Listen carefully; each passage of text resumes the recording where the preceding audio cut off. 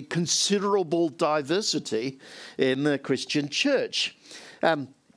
The UN has described climate change as the defining issue of our time, and that we are at a defining moment. There are highly motivated people who are speaking very, very regularly, and we will see it on all the media. You only need to call her Greta these days, and everybody knows who she is by her first name. Insulate Britain has had its first people go to prison, I think, as I noticed recently, as they campaign.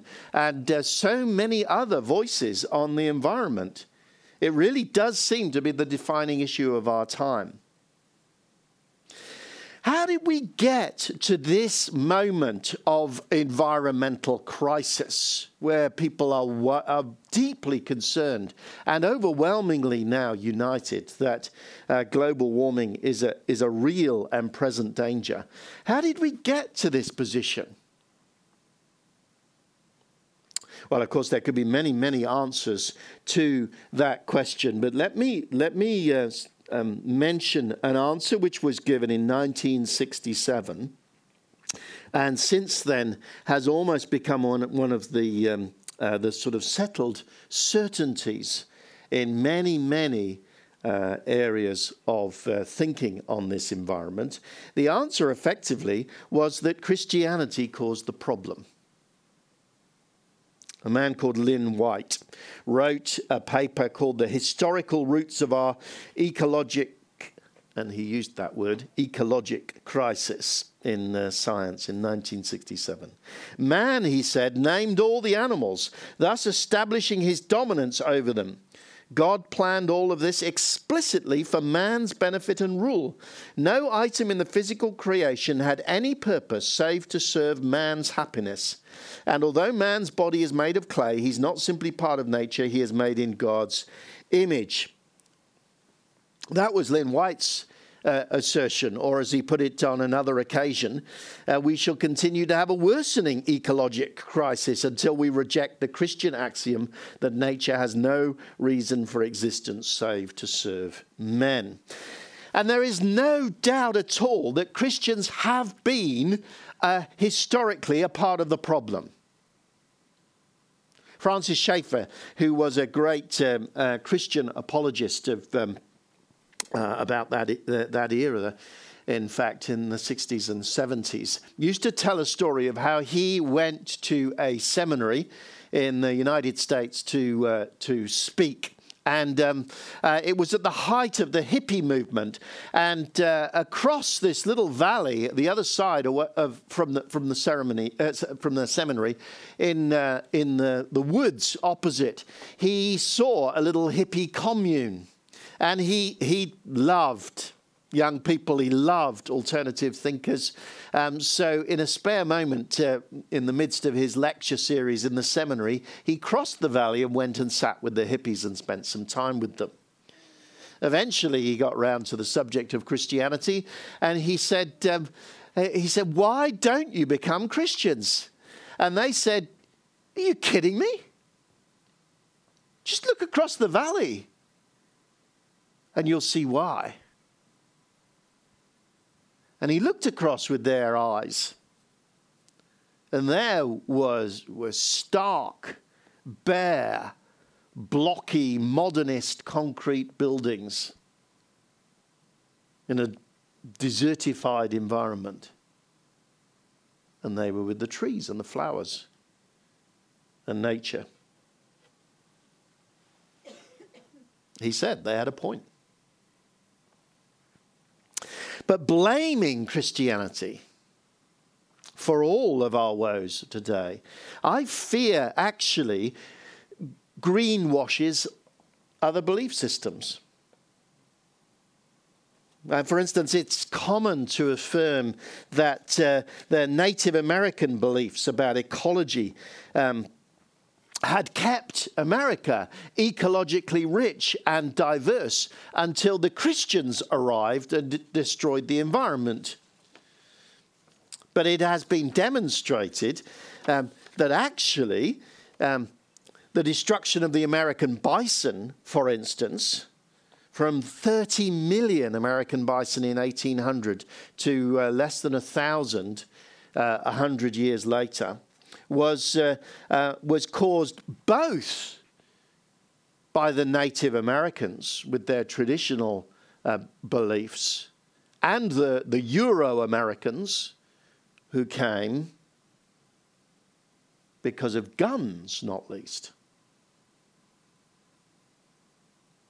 And actually neither that traditional ideology and belief system or indeed the Christianity of the settlers was sufficiently deep and rich to restrain people who suddenly found they could kill thousands upon thousands of animals when before they could only kill a few. Now, Christianity has a part to play historically that we need to be aware of and alert to. But other belief systems don't do so well either. What we need to do, I suggest, and what we have an opportunity to do this morning, is to go back behind history to look at the foundational texts, to see what the Bible actually says and how the Bible actually calls Christians to live. And that's what I want to do for most of this morning. We have structured last week and this week really on the sort of great story of the Bible, which is creation, how God created the world, fall, the sin of human beings, what's gone wrong with the world, redemption, God's unstoppable purpose to restore his people, and we will see his creation, and to put right what has gone wrong with the world, consummation, the final end of history when God has completed that story. Creation, fall, redemption, consummation is a good framework to look at so many different issues. And when we get to creation, we find words that we've already looked at in previous weeks. God blessed the man and the woman and said, "Be fruitful, increase in number, fill the earth and subdue it, rule over the fish in the sea and the birds in the sky, over every living creature that moves on the ground." And God said, "I give you every seed-bearing plant on the face of the whole earth, every tree that has fruit with seed in it. They will be yours for food." You see, Lynn White described how human beings had been created to exercise dominion over the world. And he has a point. Genesis 1 here describes that. Rule over all of these things. Fill the earth and subdue it. Lynn White described the notion of the things being made for man's benefit. And again, there is some support for that. I give you every seed-bearing plant. They will be yours for food, says God. He's right up to that point. But he went further than that. No item, he said, in the physical creation had any purpose save to serve man's purposes. And that is way beyond what God is saying in the creation narrative. It becomes absolutely explicit, for instance, in Genesis chapter 2. The Lord God took the man and put him in the Garden of Eden to work it and take care of it. That word work there is an important word because it is used elsewhere mainly of priests working or serving in the temple.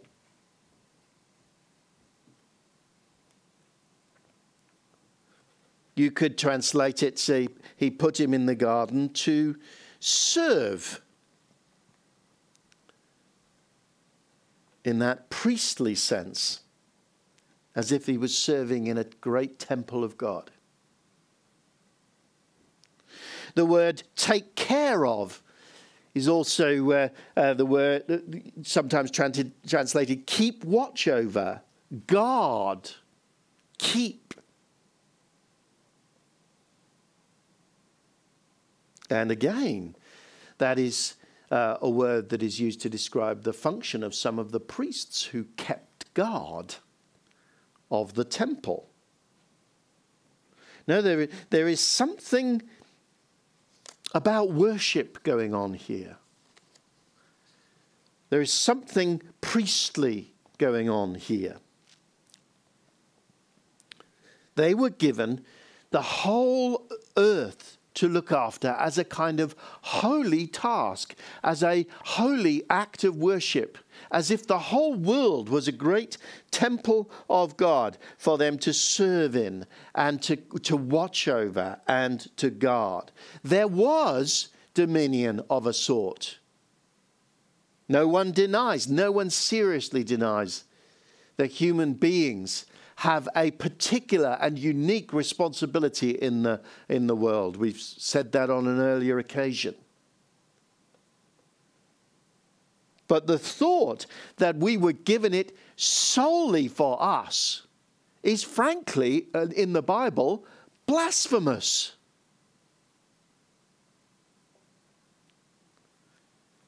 We were not given the world to plunder it. We were given the world to care for it, to serve in it. It is God's possession, entrusted to us.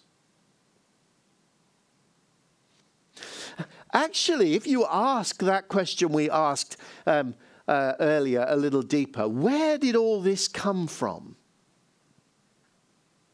You find a different narrative unfolding. You find a story of the Enlightenment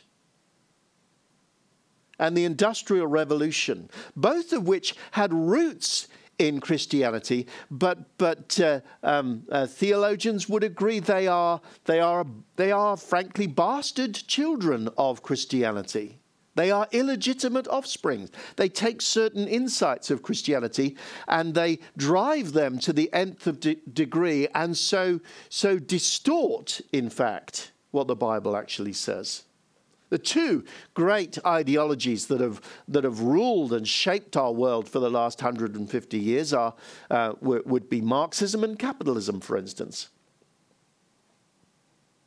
Both of them founded, in fact, on a similar idea of progress.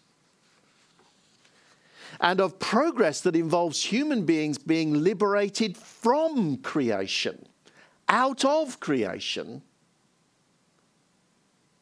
not the liberation of creation, with human beings at the helm. Marxism, for instance, is quite clear that natural resources have no intrinsic value except for their purpose to serve humans. And Marxism and communism have wreaked untold ecological disasters around the world as a result. To take just two examples, in Cambodia, Pol Pot implemented a new Marxist regime which took the ideology to the nth degree. He couldn't cope with the meandering nature of the Mekong River and was determined to straighten it so that everything would be modernist. And he completely destroyed the ecosystem. Or slightly closer to home, the former Soviet Union is a place of enormous degradation of the environment. 1/3 of the population of Poland lives in areas which are environmentally severely degraded.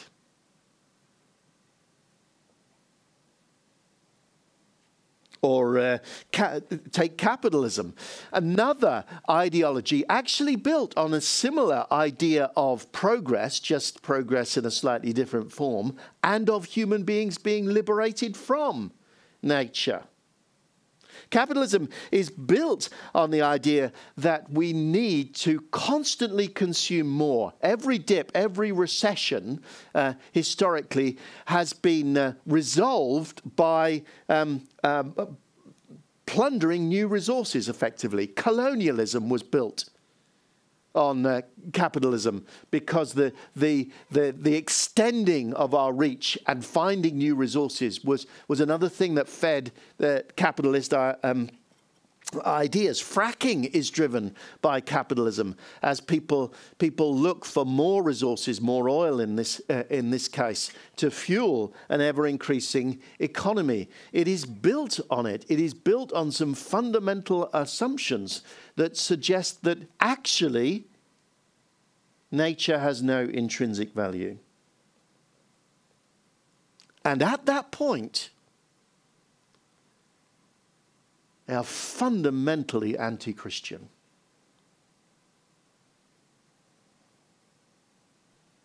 It is to our shame as that too many Christians for the last couple of hundred years have been seduced one way or another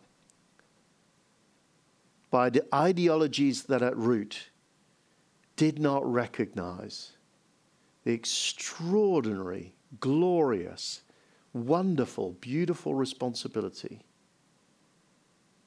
of serving in this theatre of God's glory, as John Calvin used to describe it.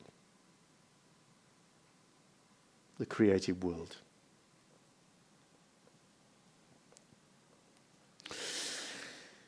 So the Bible then would call us in the very mandate that God gives to look after this world. And then the fall, the great problem that is introduced into this world is described in Genesis chapter 3. To Adam, God says, because you listened to your wife. Do you remember the dynamic there where they ate the fruit of the tree of knowledge of good and evil? And God pronounces, because you listened and ate fruit from the tree which I have commanded you, you must not eat from it. Cursed is the ground because of you. Through painful toil you will eat from it all the days of your life. Notice, this is very important. I said it before. Each of the others receive their due curse. But when God turns to Adam, he says, cursed is the ground, the land, the earth, because of you. Their rebellion against God, then, has brought this trouble upon the earth. Work becomes toil. James is going to talk about that, I'm sure, next week. The land, verse 18, will produce thorns and thistles for you. You will eat the plants of the field. And you will eat the plants of the field. They will still eat. They will still be able to feed themselves. But it will be now against a world that is so damaged that it is no longer a joy of service. It is hard toil. And that theme continues down throughout the Old Testament, as again and again it is Israel's sin which leads to environmental degradation. Look for instance at Jeremiah chapter 14. The ground is cracked because there is no rain in the land. The farmers are dismayed and cover their heads. Even the doe in the field deserts her newborn fawn because there is no grass. Wild donkeys stand on the barren heights and pant like jackals. Their eyes fail for lack of food. Although our sins testify against us, do something, Lord, for the sake of your name, for we have often rebelled. We have sinned against you. Wild donkeys standing on the barren heights, panting like jackals, eyes failing. Deer deserting newborn fawns. Who can avoid the pathos of that description of the destruction of God's creation? And note at the end, it is because of Israel's sin. Or Again, in Jeremiah, the land is full of adulterers because of the curse. The land lies parched. The pastures of the wilderness are withered. The prophets follow an evil course and use their power unjustly. Now, again, notice it is Israel's sin that has caused that, but it is sin in the widest sense that the Bible says causes this. There is certainly direct ecological sins against direct ecological targets. There are certainly bad farming practices which damage the land, or filling of landfill sites which ruins the environment. But the Bible says it is much more that the whole earth is degraded because of the whole accumulation of human sin. I mean, for instance, just to give you one example, which we have there in Isaiah. Woe to you who add house to house and join field to field till no space is left and you live alone. 10-acre vineyard will produce only a bath of wine. A homer of seed will yield only an ephah of grain. And a bath and an ephah are relatively small. That's the point. But notice, it is their wider greed. You only need one house with one roof over your head. Why add house to house to house to house and destroy things through your greed? One of the bottom lines, frankly, as environmentalists are warning us of what we need to do. We just need to consume less. We just need to be less greedy. And the Bible's been telling us that for 3,000 years at least. And deeper even than that, deeper than direct ecological violations of God's creation, deeper than the underlying broader sins which cause the problems, are the ideological commitments that we have. If I believe the natural world has no intrinsic value save to give me pleasure, I will of course plunder it.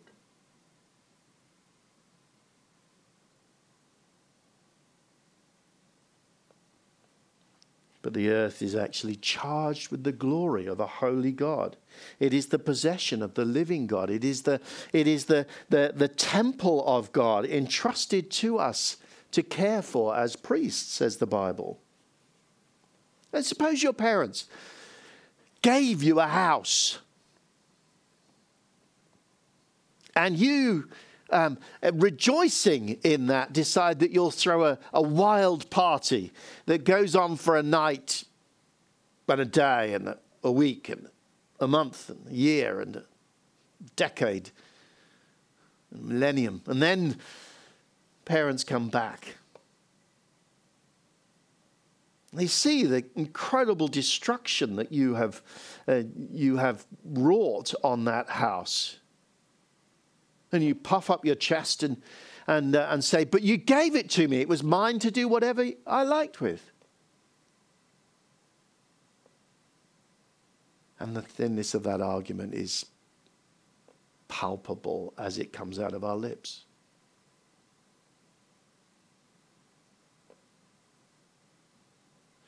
Now, for human beings not to care for God's creation is a monstrous betrayal of the living God.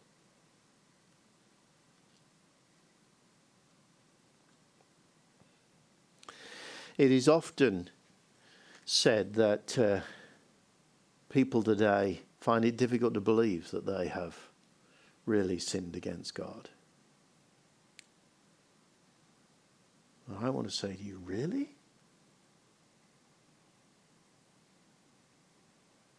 Doesn't the very drumbeat of the story of what has happened in our world for the last 200 years shout about our failure? I think a very common strategy is to say, it wasn't me. I wasn't born.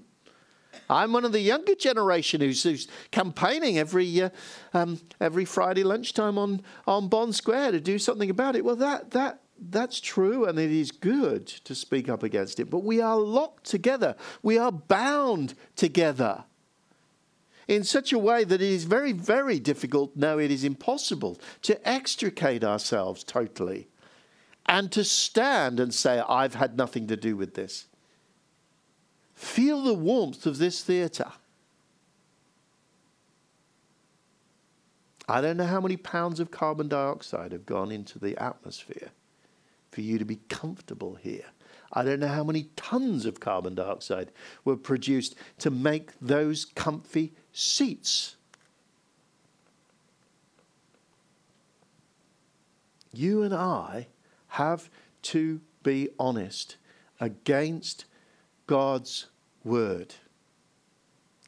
We know we are locked into something that we are all engaged with, and we have failed the living God who created this world.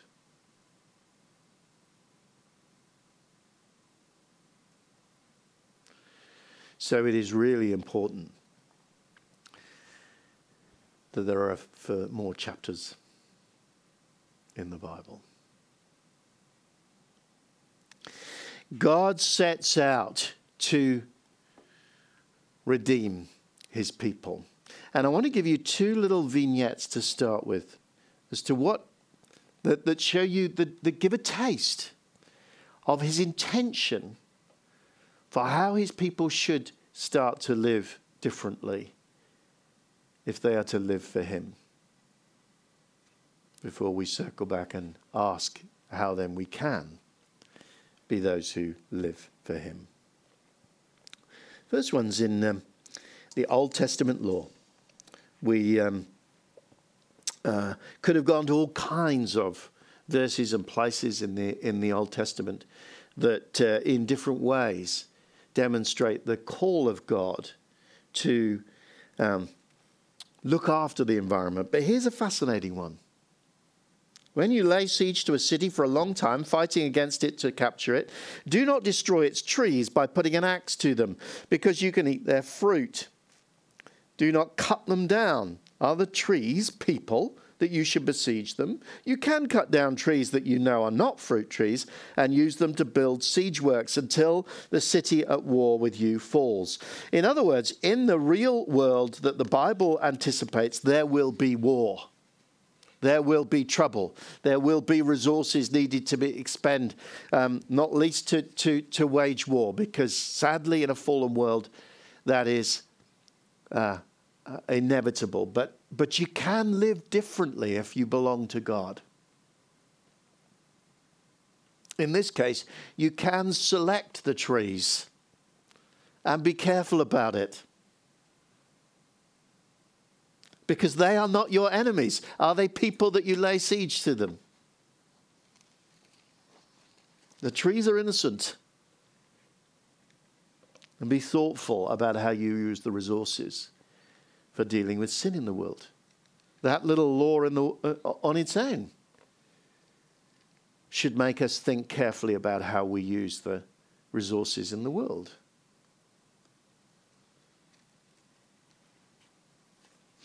Or another little tiny vignette in the New Testament. The Spirit, after Jesus has been baptized here, the Spirit sent him out. You could translate it, drove him out into the wilderness. He was in the wilderness for 40 days being tempted by Satan. He was with the wild animals, and angels attended him. That phrase, sent out, drove out, is interesting because it is very similar to the description of Adam and Eve being driven out of the Garden of Eden. Out of the place of order, into the wider world of disorder at that moment. And here is Jesus by the Spirit, after he has, in his baptism, identified with human beings, being driven out into that place of wilderness, starting to experience what it means to be human beings, no longer in the garden, but out in the wilderness. And there is Satan tempting him for 40 days. The interesting thing is the last couple of phrases there. The angels attended him, and he was with the wild animals. Richard Borkham, a New Testament scholar, and numbers of others, makes the case that this picture of him being with the wild animals is quite clearly that he is with them, in harmony with them. Conflict with Satan, but harmony with the animals. It stretches back to biblical Old Testament prophecies of an extraordinary newness to God's creation, so that lions lie down with lambs and infants play around cobras without there being any danger. And here is Jesus now, finding a first bit of harmony with the created world. It is a little tiny snapshot, but it indicates to us what will become very, very clear as time goes by. Jesus comes for nothing less than to restore the whole of his creation to the way that he intended it to be in the first place.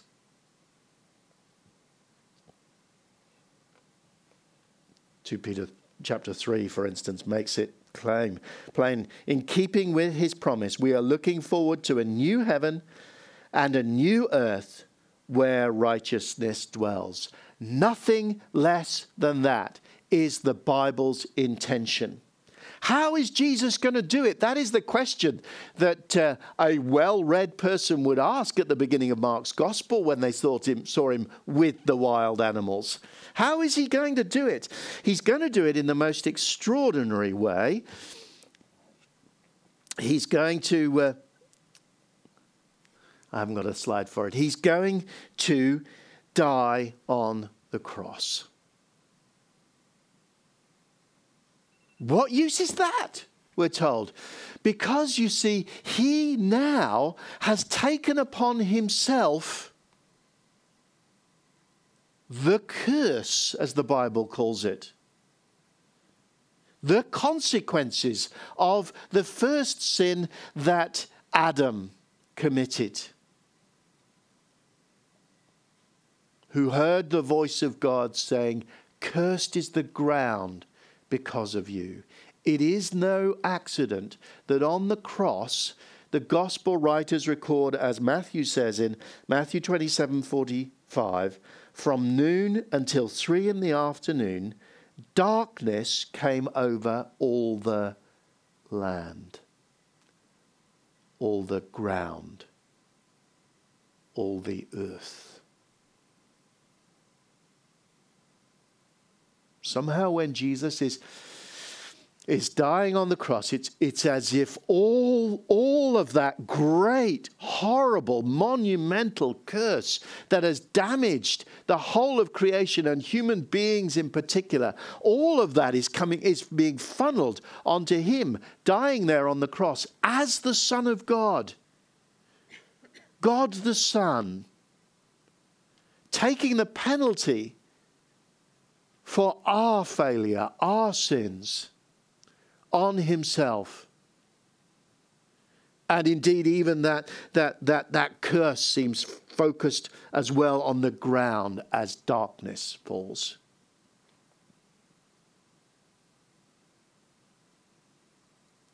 So it is so extraordinarily important that the Bible then says 3 days later, he rose from the dead. He broke the curse of death, and with it began the process of reversing the curse on the whole of creation.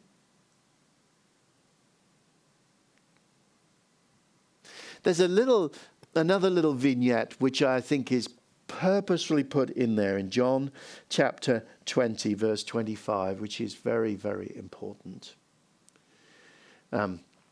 Mary, one of the disciples, is wondering why the tomb is empty, where on earth it's gone.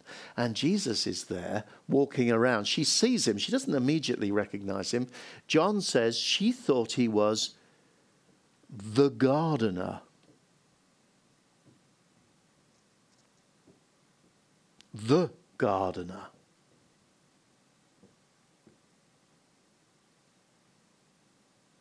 Maybe even she mistook him for Adam,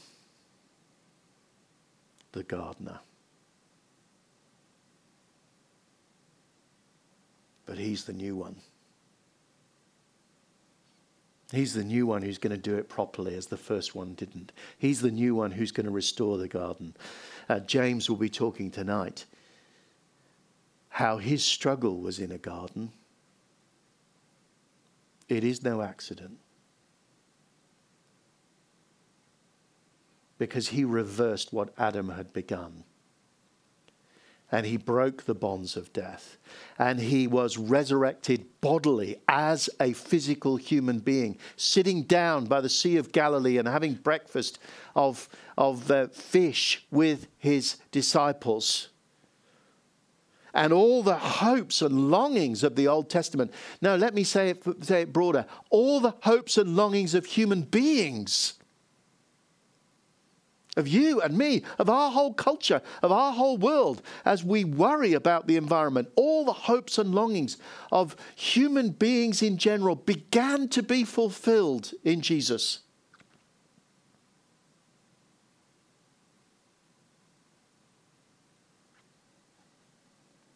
And so we live then as people of genuine hope and genuine confidence. Dear friends, says Peter, I urge you as foreigners and exiles to abstain from sinful desires that wage war against your soul. Live such good lives among the pagans that though they accuse you of doing wrong, they may see your good deeds and glorify God on the day he visits us. Live good lives. Abstain from those sinful desires. They are as broad and wide and deep as the human condition.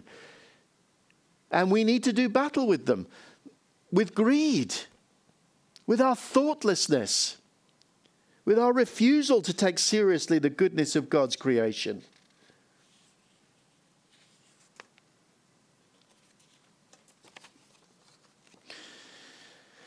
You won't be able to do everything, but you can do something. Some of us perhaps will get involved in campaigning. That is a good thing to do. Some of us might want to, for instance, sign up to an organization like a Rocha, a Christian conservation organization, and get involved in that. That would be a good thing to do. Every single one of us needs to think, how do we live as God calls us to in this world? And I don't mean these few little moral instructions. I mean this lifestyle. It is not overwhelmingly onerous. It is the way human beings were called to live. And as human beings, we will not be able to extract ourselves completely from the brokenness and fallenness of this world. I cannot control the fact that this room is heated by a manner of heating that I have no control over. But we can do something. We can live somewhat differently. And we can do it because we are gospel people. Is environmentalism the gospel? No, it is not. Not because it's not good, but because environmentalism on its own, environmental action on its own, will not achieve what human beings all long for? Now, the answer has always lain with Jesus, with his death and resurrection, and with the hope of a new heaven and a new earth that God promises us. Is environmentalism a pagan death cult? No. I mean, there may be a pagan death cult somewhere out there that is environmentalist, but if so, they should be found and arrested. That is not the whole tenor of the movement.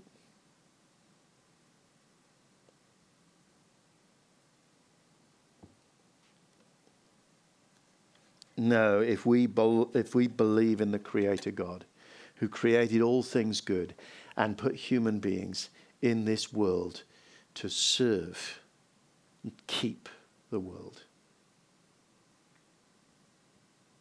then we have to have some sympathy. How should we live? We should live differently. But we should live speaking of Jesus, surely. You are a chosen people. Just before that call to live good lives, you're a chosen people, a royal priesthood, a holy nation, God's special possession, that you may declare the praises of him who called you out of darkness into his wonderful light. Christians, you see, uniquely have a whole framework of understanding for this world that works. Yes, we have been seduced at times by ideologies that are not worthy of Christ. Yes, we live with the rest of the world in brokenness and make our own contribution to the problems. But it is the Bible that uniquely has a framework that gives us hope. Because the Bible uniquely shows us Jesus.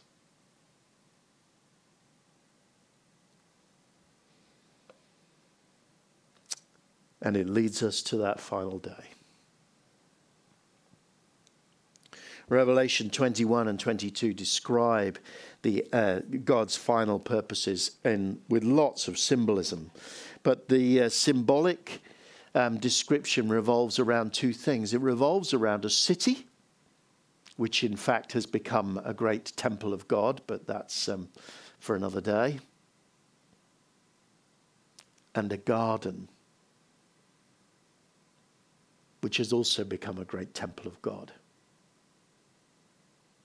And here's some of the garden bit. The angel showed me the river, the water of life, as clear as crystal, flowing from the throne of God and of the Lamb, down the middle of the great street of the city. On each side of the river stood the tree of life, bearing 12 crops of fruit, yielding its fruit every month. And the leaves of the tree are for the healing of the nations. No longer will there be any curse. If you care about the environment, this is your only real hope. If you don't care about the environment, then you are not longing for what the Bible is longing for. Dare I say it, for what God is longing for. The restoration of all things. The bringing of all things under heaven and earth under one head, who is Jesus. The restoration of the beauty of God's creation, its fruitfulness, its declaration of the glory of God. Let's pray.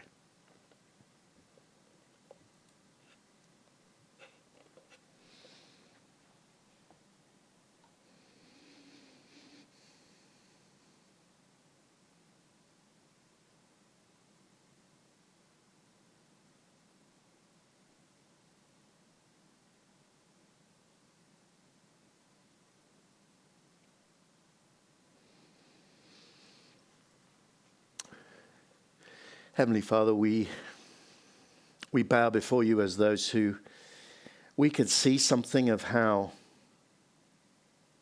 we have, as individuals and collectively,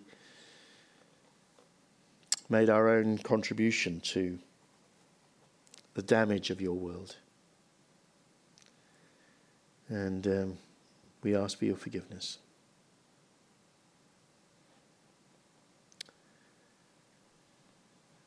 But Lord, you've shown us Christ. We ask that you will help us to see how he is our only hope.